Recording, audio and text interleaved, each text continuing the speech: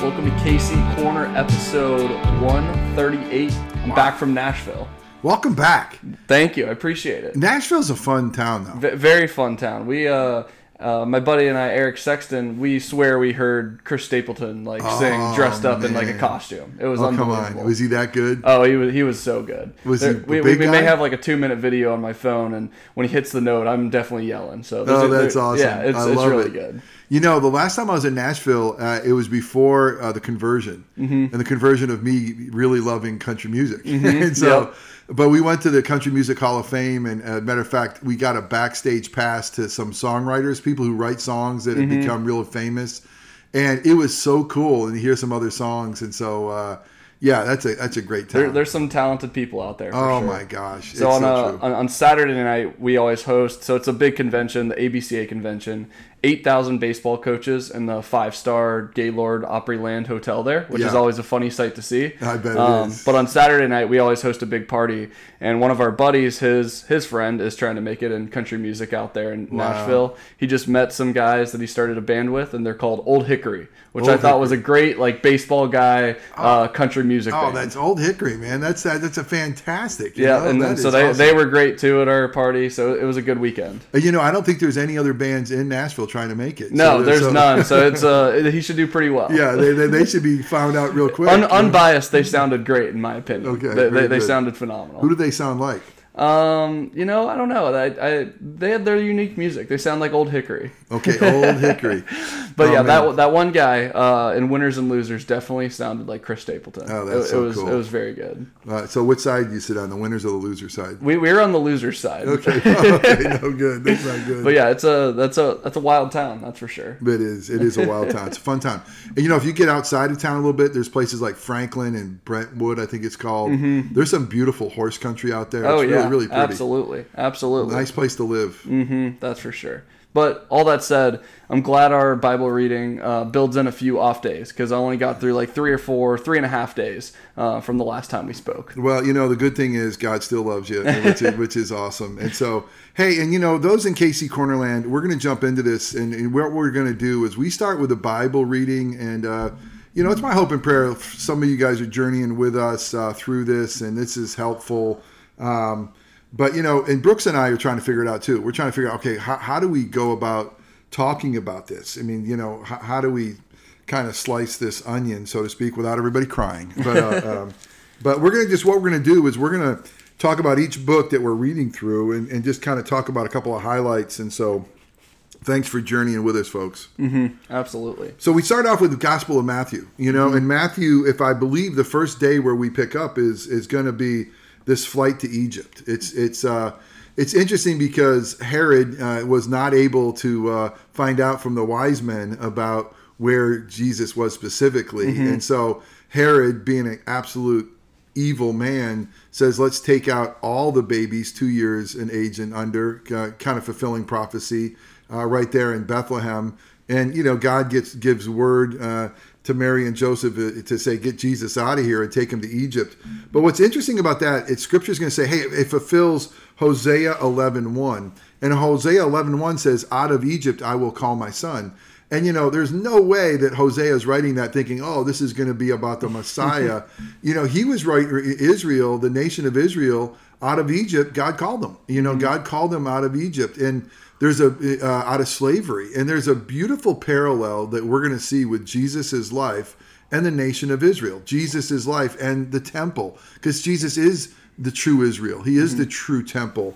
And, so they have this flight from Egypt, and then you're going to find out, well, he's told, well, don't go back there, go back up to Nazareth, and he's going to become Jesus the Nazarene. And as we read, in the book of Acts, it's amazing how many times Peter refers to Jesus as Jesus the Nazarene, and which is pretty darn cool. I remember when you first told me how you kind of structure your sermons of no matter the topic that you're preaching about, you always tie it back to Jesus. And that's what all of these stories do too. With Hosea, it ties it back to Jesus and ties it back to prophecies. And that's a great way to do it, because I see so many other pastors, it'll just rely on, they'll preach on 10 commandments, for instance. And it's okay, it's rely on you. If you do these things, you'll be good. And all these, you have to tie it back to Jesus somehow. And you see that in the Bible. Well, I think it was a good thing that Jesus tied it back to Jesus. Yes. And so, and that road to Emmaus is that, when the resurrected Christ meets those two travelers, he shows them that all of Scripture was about a Messiah who must suffer. And so he starts back with Moses and through the poets, and he proves that he's the Messiah. So, yeah. So I think, thank you for saying that about my preaching. Again, I was trained that way. Christ-Centered Preaching was a book I read by Brian Chappell that really helped shape that. But let's keep going. So then you get to Matthew 3, and which is, one of the most important things of Matthew 3 is Jesus' baptism. And probably the question you want to ask is, well, why was Jesus baptized? And even so, Brooks, you think of, what was John the Baptist's baptism for? It was for the repentance of sins. So now you're thinking, okay, Jesus doesn't need to be baptized for the repentance of sins. He here is the one born of a virgin who's sinless. So, but he would say John the Baptist is right. It's like, hey, you need to be baptizing me. I don't need to be baptizing you. And Jesus says, hey, let's do this in the fulfillment of all righteousness. I mean, and it's kind of Jesus identifying with the people, identifying with sinners, Jesus being one of us. But it's also, it's the beginning, it's the inauguration of his public ministry. It's the Father is going to pour out the Holy Spirit upon him. But it's also like the high priestly work of Jesus. As a high priest were anointed with oil, as they were anointed, he was anointed for that. So there's so much there wrapped in Jesus's baptism. But one of the most beautiful things that's there is the Trinity. And, as we look through Scripture, we see that God reveals himself as one true living God in three persons, mystery of all mysteries. Here's one of those clear passages where you see Jesus being baptized, the Holy Spirit descends like a dove, and the voice of the Father saying, this is my Son in whom I'm well pleased. And, that's a wonderful proof text, so to speak. They're separate. The dove was separate than Jesus. The Father's voice was apart from Jesus. It's not this modalism where the Father became the Son and became the Spirit. But also with that, it also gives us a key look at, when the Father can't contain his silence anymore, and he said, this is my boy who I'm well pleased. All the pleasure of the Father comes through Jesus. When you long for the Father's pleasure, we can't earn it. We can't do enough. We embrace the one whom he is well pleased with, and he's pleased with us as we embrace him. It's a cool thing. And, I know that your dad and your grandfather are so pleased with you, Brooks, and I've watched them both at your baseball games. And it's hard and you're, not to mention your mom and grandma, it's hard not to scream and holler, that's my boy, And I love that picture. I think of an athletic venue that, here's his son about ready to set out on his public journey, and here's his son who's about ready, and that journey is going to take him to a cross, and the Father can't contain it. Heaven can't stay silent, and he cries out. You beat me to the punchline. I was going to say, sorry. It's like Caleb and I striking out someone to end a complete game in like a championship game is what Jesus did, and he just can't contain his happiness. He can't. That's my boy. That's my boy. That is my boy right there. That is my boy. Exactly. And I love that. And, and that's that love he has for his boy, he puts on us. So that's where the pleasure is. And so, is there anything more you want to say about The only other thing, jumping back a little bit, I love how they described John the Baptist. John wore a garment of camel's hair and a leather belt around his waist, and his food was locusts and wild honey. And I just kind of picture this like scraggly hippie guy. That's just awesome to be around. He's a scraggly hippie guy. He's got a new.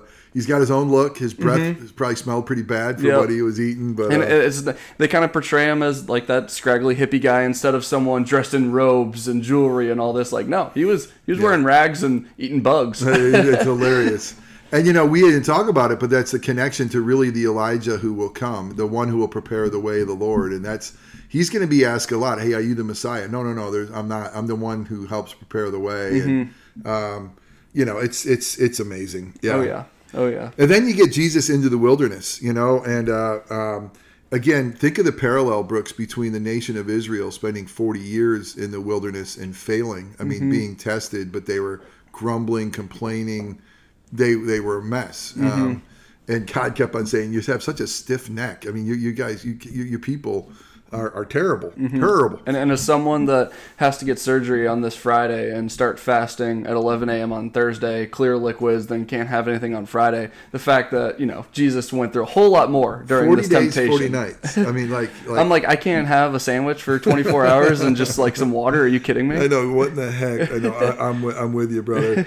But, as the nation of Israel failed in the wilderness and temptation, Jesus succeeds, and we got to see that. And how does Jesus face temptation? He quotes scripture. And I just think if it's good enough for Jesus, it's good enough for us. I mean, hide God's word in our hearts that we may not sin against God. Psalm 119 will tell us. And so, here, but the scary thing is, who else quotes scripture? Satan. Satan's trying to tempt Jesus, and it's just it's scary that Satan will use whatever to lead us. And I thought about the Lord's Prayer where he says, lead us not in temptation, but deliver us from evil. Here the Spirit led Jesus into the wilderness. He was led there for that coming face to face with Satan, to go to succeed in his temptation where we failed. And that's just, we need a Savior who goes into the battlefield. And he went in weak. He went in without nourishment, and yet he is quoted right in that passage, which is a quote out of Deuteronomy 6, that man shall not live on bread alone, but on every word that proceeds from the Lord's mouth. Here he is depending on his Father. So it's good stuff. Yep. And then that last temptation up on the mountain, like, I will give you all these cities and these kingdoms to rule. And especially that time when there were kings and rulers and more so. But picture just in America looking over, you see Chicago and New York and all these places. Like, I'll give this and you'll be president of the United States. And for him to be, no thanks. No. Yeah, it's not yours to give anyway. But that's so true. I love it. Yeah. Here he is. He's going to give all that away to the man who's happy to live with nothing. So, and then let's talk a little bit about the calling of the first disciples. I mean, that's really interesting to me. By the way, I'm intrigued that every time the disciples are listed, guess who's number one? Every time. Peter. Never list disciples without Peter being first. And so Peter being first, which I love that. But what were they doing? And Matthew doesn't talk about the incredible catch right before calling them as much as I think Luke clearly makes that true. But you have Peter and Andrew and James and John. They're all by the fishermen doing the things. And here they leave everything. So Jesus is going to make them fishers of men. But did you see, Brooks? Do you remember what James and John were doing? I'm trying to scan right here. This was the part that I didn't get to this week, though. Oh, I'm so sorry. No worries. You put me on the spot. Well, I did have the Peter right in front of me, though, so I looked down and saw that. So that was good. That was awesome. Well, let me jump in and tell you. They were mending their nets, and so they're learning their father's trade. There they were with their father. If you can look, it'll tell you who the father's names are. His name is. It's James and John. They're with their father. Wasn't Zacharias? What was Zebedee? Zebedee. There we go. That's right. The sons of Zebedee, of course. The sons of Zebedee. The sons of thunder. So there they are with their dad. Now picture this. I mean, they're with their dad fishing. They're doing what they're mending their family nets. This is their family business, and the boys leave. And what do you think Zebedee was thinking? Yo, hey, boys, we got work to do. hello. It's like when you're mowing the lawn, and then all your friends pull up, and you hop in the car. Your dad's like, "Hey, we got yard work to do." Exactly. Like, what's going on here? And I heard a sermon on this once, and I was really intrigued with it. And again, it's one of those things like I don't know. It kind of goes beyond what Scripture will say, but it would say. The highest calling of the time was for a rabbi to call you to follow him. There was a saying that may you be covered in the dust of your rabbi, may you walk so closely with your rabbi that you're following him that his dust is getting all over you. And the one who preached this said, Zebedee would think, my boys are worthy. I mean, this Rabbi Jesus sees my smelly fisherman boys worthy to be disciples of his, to wear his yoke, and to follow him. And so, maybe Zebedee wasn't screaming for them to get back to finish the nets. Maybe he was applauding that they got a higher calling. But they certainly became fisher of men, which is awesome. All right. So I think and then it's going to end a little bit with the Sermon on the Mount, which oh my gosh, Brooks, we could spend hours talking about that. But let me just say, let's do Sermon on the Mount next week. Okay, that sounds good. I'll get to that one. Let's do that one next week. All right, that sounds great. Can we jump into the Book of Acts? Did let's you read do any of that? Oh yeah, just kidding.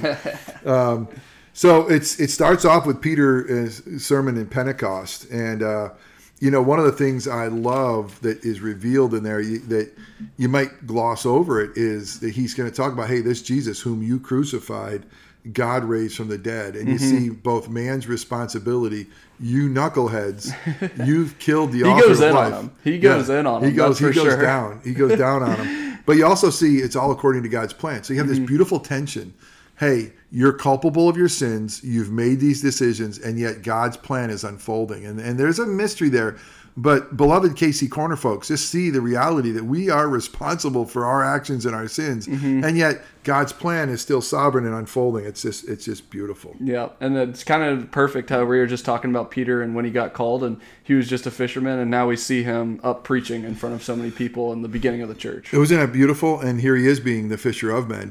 What's the biggest difference? You know what it is, right? It's Acts 1:8. What happened? The Holy Spirit came upon them, and they got the power. And so at the end of the sermon, they're all saying, what do we do? And he's like, hey, repent and be baptized in the name of Jesus for you and your household. And there's so much there. I mean, to be baptized into Jesus is not just the water of baptism, but to embrace him, his life, his death, his resurrection, to repent of your sins. But this is one of those texts where, you and your household, it's this call for family. It's this call for covenant. And I believe it's one of the reasons we baptize children is it's for you and your children. So, and some of that powerful language he was using was, but you denied the holy and righteous one and asked for a murderer to be granted to you. Yeah. And you killed the author of life, whom God raised from the dead. Whoa, that's a powerful sentence right there. Yeah. You guys are two words, pond scum. Yeah, I mean, can you imagine? And he's part of that too. It's not. He's not just scolding people. That he denied him as well. He 3 times, and it's so true. And can you imagine? You killed the author of life. I mean, it's like, oh gosh, wow. Okay, when you put it that way, exactly. Whoops, that was a big one. Yep. And so, and then it kind of shows in end of 2 this idyllic church. It's just like, it's amazing, the early church. And a lot of times you think, if we can go back to be like them. But what they devoted themselves to, the church needs to look at. They devoted themselves to the apostles' teaching. Our church always needs to be devoted to the gospel, to God's word. We need to live under the authority of God's word. They devoted themselves to fellowship. We're connected to be together. It's actually the fellowship. I mean, and they devoted themselves to the breaking of bread. Is that communion or what is that? And they had all things in common. And it's very interesting to me as I read through this portion of Acts, it's amazingly how Jewish this was.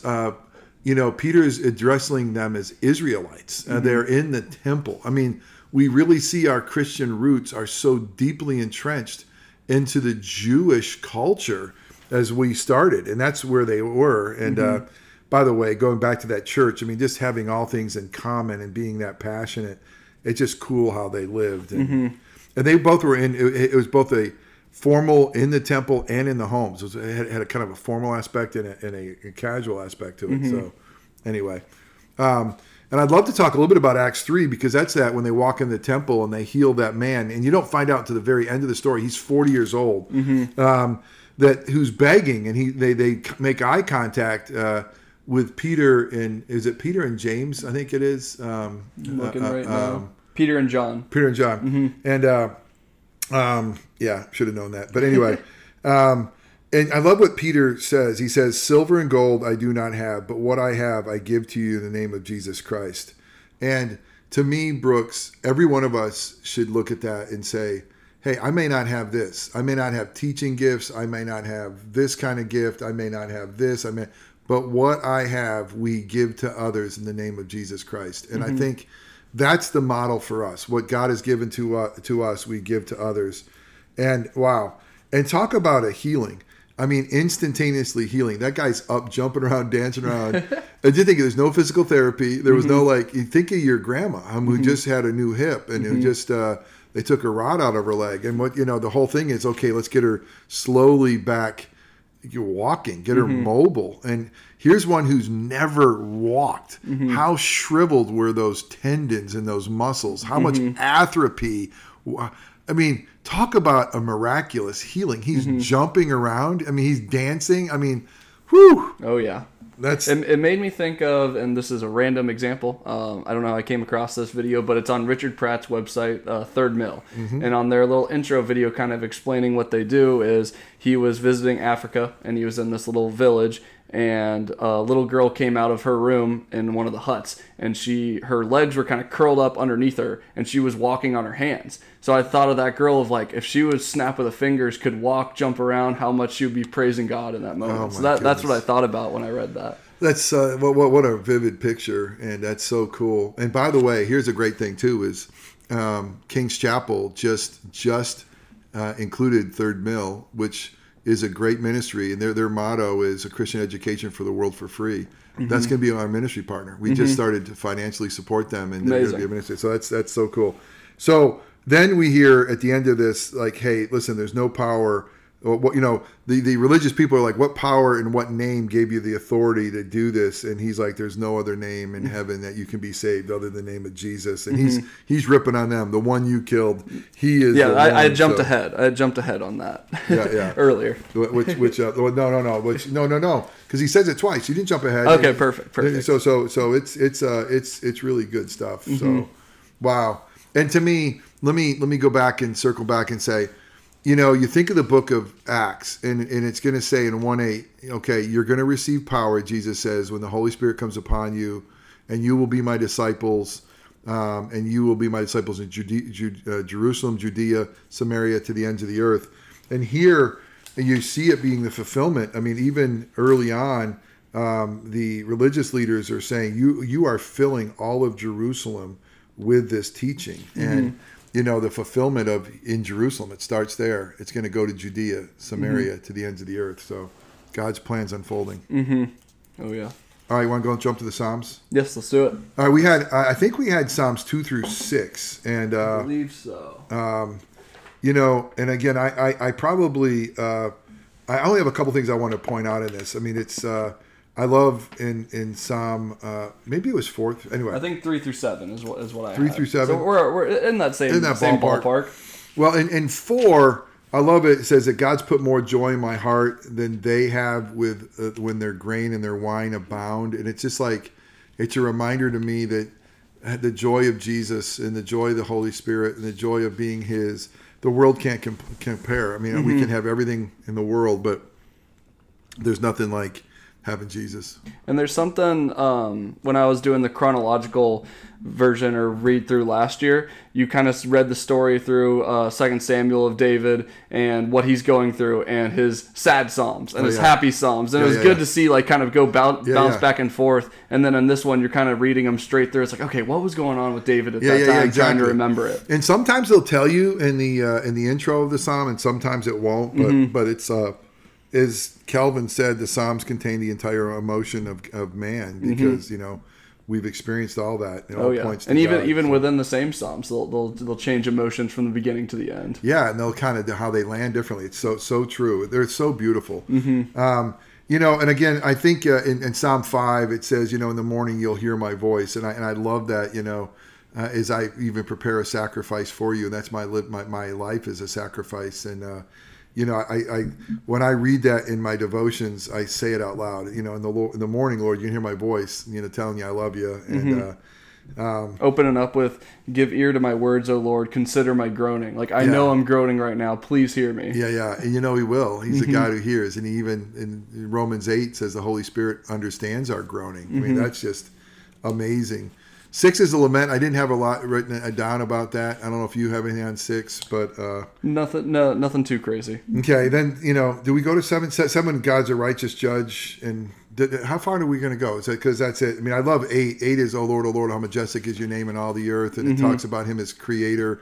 You know, you set your glory above the heavens, and then he's going to go to say, listen, when I consider the heavens, the work of your fingers, the moon and the stars you set in place, who the heck is man that you care for him? The son of man that you really mindful of man, even though he created the heavens and earth. It realizes, it makes you feel how small you are. Yeah.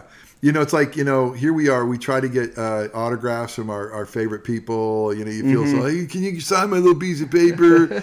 And, here they are. They're good at a sport thing. And here is the creator of the universe saying, I really care for you. I mean, I really know you. It's just like, holy cow. Oh, yeah. That's awesome. And I think I'll end with 9 where I love it. Says, I will give thanks to the Lord with my whole heart. And because when I recall your wonderful deeds, and, if we recall who he is as creator, who he is as redeemer, who he is with his hand of providence, we should give thanks to him with our whole heart. And that should lead to us exalting him and praising him, it says in the next 2 verses, and to be glad and rejoice. So, beautiful stuff. And through the Psalms, I think you see in a lot of them talking about people coming after them or that hate them or slander them.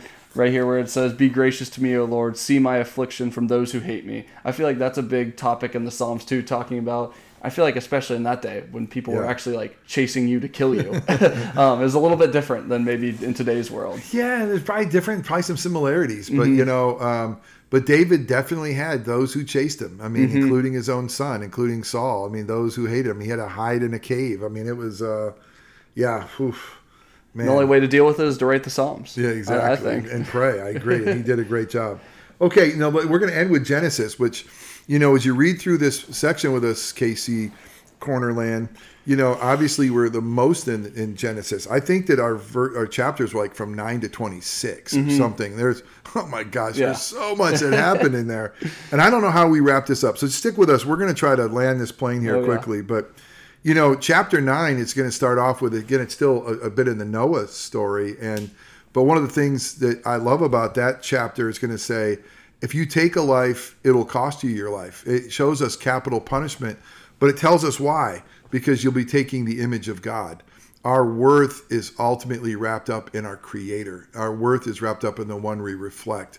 And in that image, if you destroy that image, that's going to cost you, because that's God's image, and I love that. And you also realize that our heroes like Noah, they get drunk and they wind up naked. It's like, oh my gosh, and you get this really weird story of his 3 sons, and Ham is a son that somehow, in a weird way, delighted in his dad's drunken nakedness, and the other 2 boys are going to cover up their dad. And again, it's just a weird story, but the son is Ham, and he's going to become the cursed Canaanites.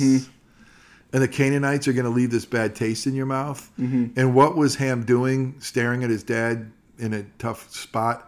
I don't fully know, but it's going to say, hey, you have Shem, who's going to be the line of the Jewish folks, Japheth, who's going to be the Gentiles who believe, and here you have Ham, who's the Canaanites. And so it's kind of a story all wrapped into one. And that's a hard one to decipher, that's for sure. And there's a bunch of those, especially in the Old Testament. There's a lot of head scratchers. We're gonna get to them. A lot of it takes some commentary and some extra context of what's going on. Yeah, and sometimes you just say, okay, I got to move on. I don't quite get it, but I got it. Then you get eventually after Noah, you got the Table of Nations. They're going to tell you how people get there, and they're filling the earth, which they're supposed to do. It doesn't say it specifically, but they're heading out, and they stop. They stop at Babel. And what do they stop at Babel? They're like, hey, and here's everything went wrong is they tried to build a city of man versus the city of God. Here's Augustine who's going to write about that. And it's like, let's build a city for ourselves, for our own name. Let us build a tower to heaven. Let us define how we interact with God. Let us tell God how we're going to have access to him. Let us do it for our name, our glory, our fame. Let's protect ourselves. They completely lost the mission of fill the earth for his own glory. They completely lost the understanding. And so it's interesting how God had to swoop down to see what little things that they're building, And he says, hey, let's mess up their language. And so if we mess up their language, we will, because who knows what they're going to be able to do. These guys are knuckleheads. And then, Brooks, let me bring back around. We read in the book of Acts is Pentecost. It's the reversal of Babel. It's like, let's bring in the nations that understand each other and kind of making all things new. But anyway, pretty cool. Oh, yeah. And then moving on to Abram. Ooh, Abram. And nothing big about Abraham, you know? Father Abraham. I mean, that's just absolutely amazing. And I don't know. You want to jump in with anything with Abraham? No, go ahead. And you know, we start with this covenant. So everything's leading up, and you got the whole world. Then you go down through Noah, and then you get the whole world again. Now you're going to come back to Abraham, and the blessings of God and the seed are going to flow through him, and the covenant that God makes with Abraham. And I'm just going to say it's amazing what God promised an old man and his old wife, a seed, a name, a blessing that will bless all nations. And it's a great story. And I love in Genesis 12 that Abraham, because of a famine, goes to Egypt. And then while he's there, he pimps out his wife, which he's an idiot, and says, Twice. "Oh, she's my sister." Twice he's going to do it. It's just crazy. When that happened the second time too, I was like, Sarah must have been absolutely beautiful, because twice he said, "You're so beautiful. They're going to kill me and take you if they know that you're my wife." And you know how old she was about then? About 90. I mean, just like, okay, that's a hottie grandma. I mean, that's just weird, you know. And she's not even a mom yet, but.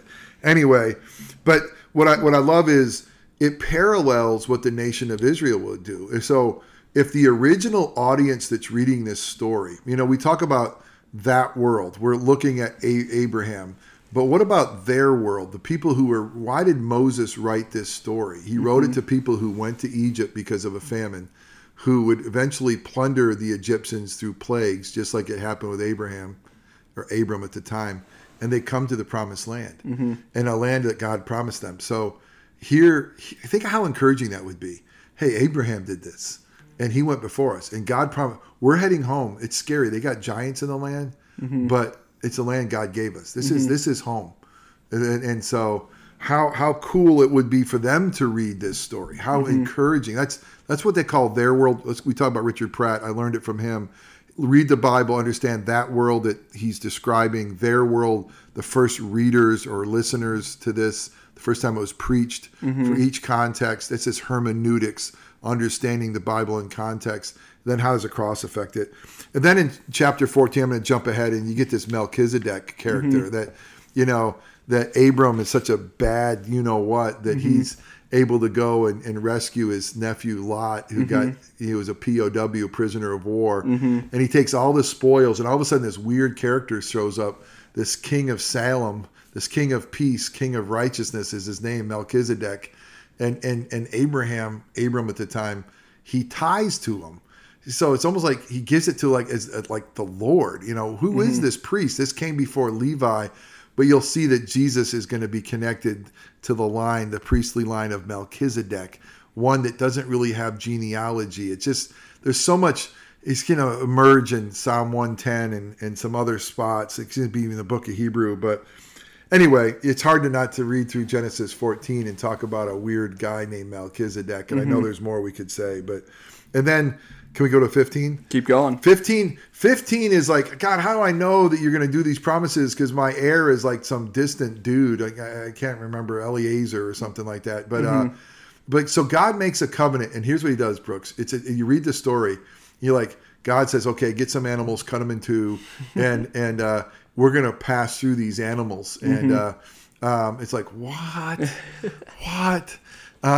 But this is what they did for an ancient Near Eastern treaty. If we were two kings of an ancient Near Eastern, and we say, okay, let's make an agreement, we would cut animals up and we would walk through the animals saying, if we don't keep our end of the bargain, may we become like these animals. And so here God says, okay, use the language, the contract of the time. And the beautiful thing is, Abram falls into a deep sleep, and God has this flaming torch. It's kind of the symbolism of God's presence. Just think of the wilderness. And he's the one going through, not Abraham. He's basically saying, I'm going to do both ends of the bargain. I'm going to keep it. If you don't keep it or I keep it, I'm going to mutilate myself if I don't keep my promises. And you think, oh my gosh, God's going to put himself on the line for that much. And then you realize he did on the cross. He did fulfill that ultimate promise. So again, I know that was 2 or 3 minutes of a lot of stuff. But what an incredible promise that God has. And I don't have the exact kind of quote in there, but in one of the comments it said that a covenant is like, it is a contract, but it's different in the fact that it's basically like a unilateral contract of it's God promising, and it's not up to us. There's no part on our end that we have to hold up the bargain. Like, it's all on Him, and He promises it. He promises it, and He delivers it. And then one of my favorite sayings is, God is the promise maker, and God is the promise keeper. And that's what we see with this. 16, you got the sad story of Hagar. You have Abraham and Sarah trying to do things on their own, and Sarah thinks it's a good idea. I can't have kids, so here's my slave woman. And when you start trying to do things outside of God's plan, good luck. It's always going to be a train wreck. And yet in God's grace, He's going to have a plan for Ishmael and for Hagar. I love the fact that He cares and He sees. He's a God who sees her pain, which is so beautiful. And I'm going to go quick. 17, you got another covenant of the covenant of circumcision. But then we got to end with a little bit of just about Isaac. And eventually Isaac laughter comes. Eventually God's coming through with that. And as you and I sit here, you can see I got a copy of Rembrandt's portrait of the sacrifice of Isaac. And it's almost God saying, okay, take your son, your only son, which, by the way, he had Ishmael, but the son of promise, and go and sacrifice him. He's like, I've waited 100 years, and now you want me to sacrifice it? But I love the fact that the book of Hebrews says, okay, if God's asking me this, He's going to raise him from the dead. He had faith. But He told them, He said that early the next day they went, well, how about that night of sleep? Do you think he slept a wink? Not a wink. Not a wink. And, and then he said, I love it. Isaac's like, hey, Dad, we're going up to this mountain, and we got the wood, we got the fire. I don't see the sacrifice. And what does he say? God Himself will provide the lamb. And he had faith. And he says to the servants, you guys wait here while the boy and I go up and worship, and we will come back to you. He has faith. He's coming back. And he gets all the way to the point of the sacrifice, and God says, stop. And I see that you're not going to hold anything back from me. I think that's the point. When we own nothing, when we give it to God, we own everything. And God did provide a lamb at that. He did provide in the thicket. But Brooks, what most people don't see is that's the exact spot where Jesus is sacrificed. So, here you had to travel to that spot. God's going to provide a lamb. Oh, behold the Lamb of God who takes away the sins of the world. Whew. Amazing. A father who's willing to sacrifice a son and stops, but our Father doesn't stop. He does sacrifice His son for us. He does provide the lamb. Amazing story. Amazing stuff. Genesis is full of amazing stuff, and how it ties to just different parts of the Bible is incredible. It's so quoted in the New Testament. It's just it's amazing. It's beautiful. So what'd you think? Amazing. And I'm looking forward to 2023 going through all of it with you. Well, it'll be great, and I'm sorry if I talk too much today. Oh, no, not at all. We get fired up about it. I love it. All right. So let's talk a little bit about this last Sunday. We're in a sermon series. It was week 2, first things first, and making room for God. And I really felt like God gave me the illustration for this early on as I was cleaning out my garage. Like, a garage was originally designed and built to have a car, and yet we put so much junk in it that we don't. Your garage looks good right now, by the way. Thank you. It does right now. It does good. Thank you very much. But we were designed and created to have for God, and we've just filled it with junk. And, how do we put first things first? We got to clear out the garage and making room for God. Paul's going to say there's certain things you got to put to death, and there's certain things you got to put off. They don't fit you anymore. And there's certain things you got to put on, and, then let the peace of Christ and the word of God dwell richly in you. And, so what I really meant to say more than anything is, how do we make room, and what is God telling us to, where do we make room? And what it boils down to is our salvation is found in the object of our faith, which is Jesus' life, death, and resurrection. Amen. It's not what we do and what we throw out ourselves or anything like that. It's so good, man. It's all about grace. And, I just think of all the things I put in my life that are kind of junk that I think I value, but, it just pushes Him out. And so Anyway, and I got to tell you, Brooks, I haven't figured this all out for me. I'm trying to like my whole year. How do I reevaluate some things? You know, what do I need to put in my schedule? What do I need to take off? You and I have talked about a new ministry that I'm talking about.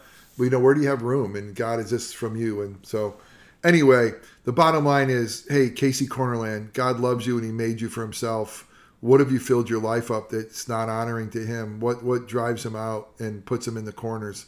And those are the things that we got to examine. And if we want first things first, he's got to be first things in all things. Mm-hmm. In the last 2 weeks, you've mentioned the wait on the Lord, and that's something that's been on your heart. If you wanted to go a little bit further into that, I put you on the spot now. You did, and I've decided I can't figure it out, so I don't think you're serious. No, I'm just kidding.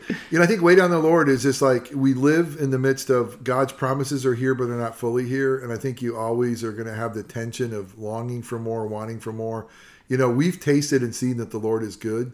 So what does it mean to wait? You know, and trust. And so I'll take the bait. I'll run with it. You know, I did a memorial service on Monday, as you know, and the sanctuary was so full we had to use the fellowship hall for more people to be poured into there. And we told you that there's 190 cars parked in our little parking lot. Mm-hmm. And I just longed for God to say, God, wouldn't it be cool if just a normal worship service was like this? Mm-hmm. But, you know, waiting on the Lord is like, yeah, whatever his plan is for this and whatever he wants to do, you know, that's his. We got to be faithful. Let's wait for him to decide what he wants to do. Let's do what we know what to do, but wait on him. Mm-hmm. So that's a small. I'm still learning, Brooks. Oh yeah. Are you learning anything? Learning a lot about waiting. Is there anything with waiting with your learning or anything? Health wise, 2022 had just it was a lot of health issues of random things and. Starting 23 with a nice hernia surgery. So waiting on the Lord with health and something I've always dealt with, which is always fun. So waiting on the Lord for health, make my body healthy again. You know, for a guy who had 2 back surgeries back to back at 15, 14? 14.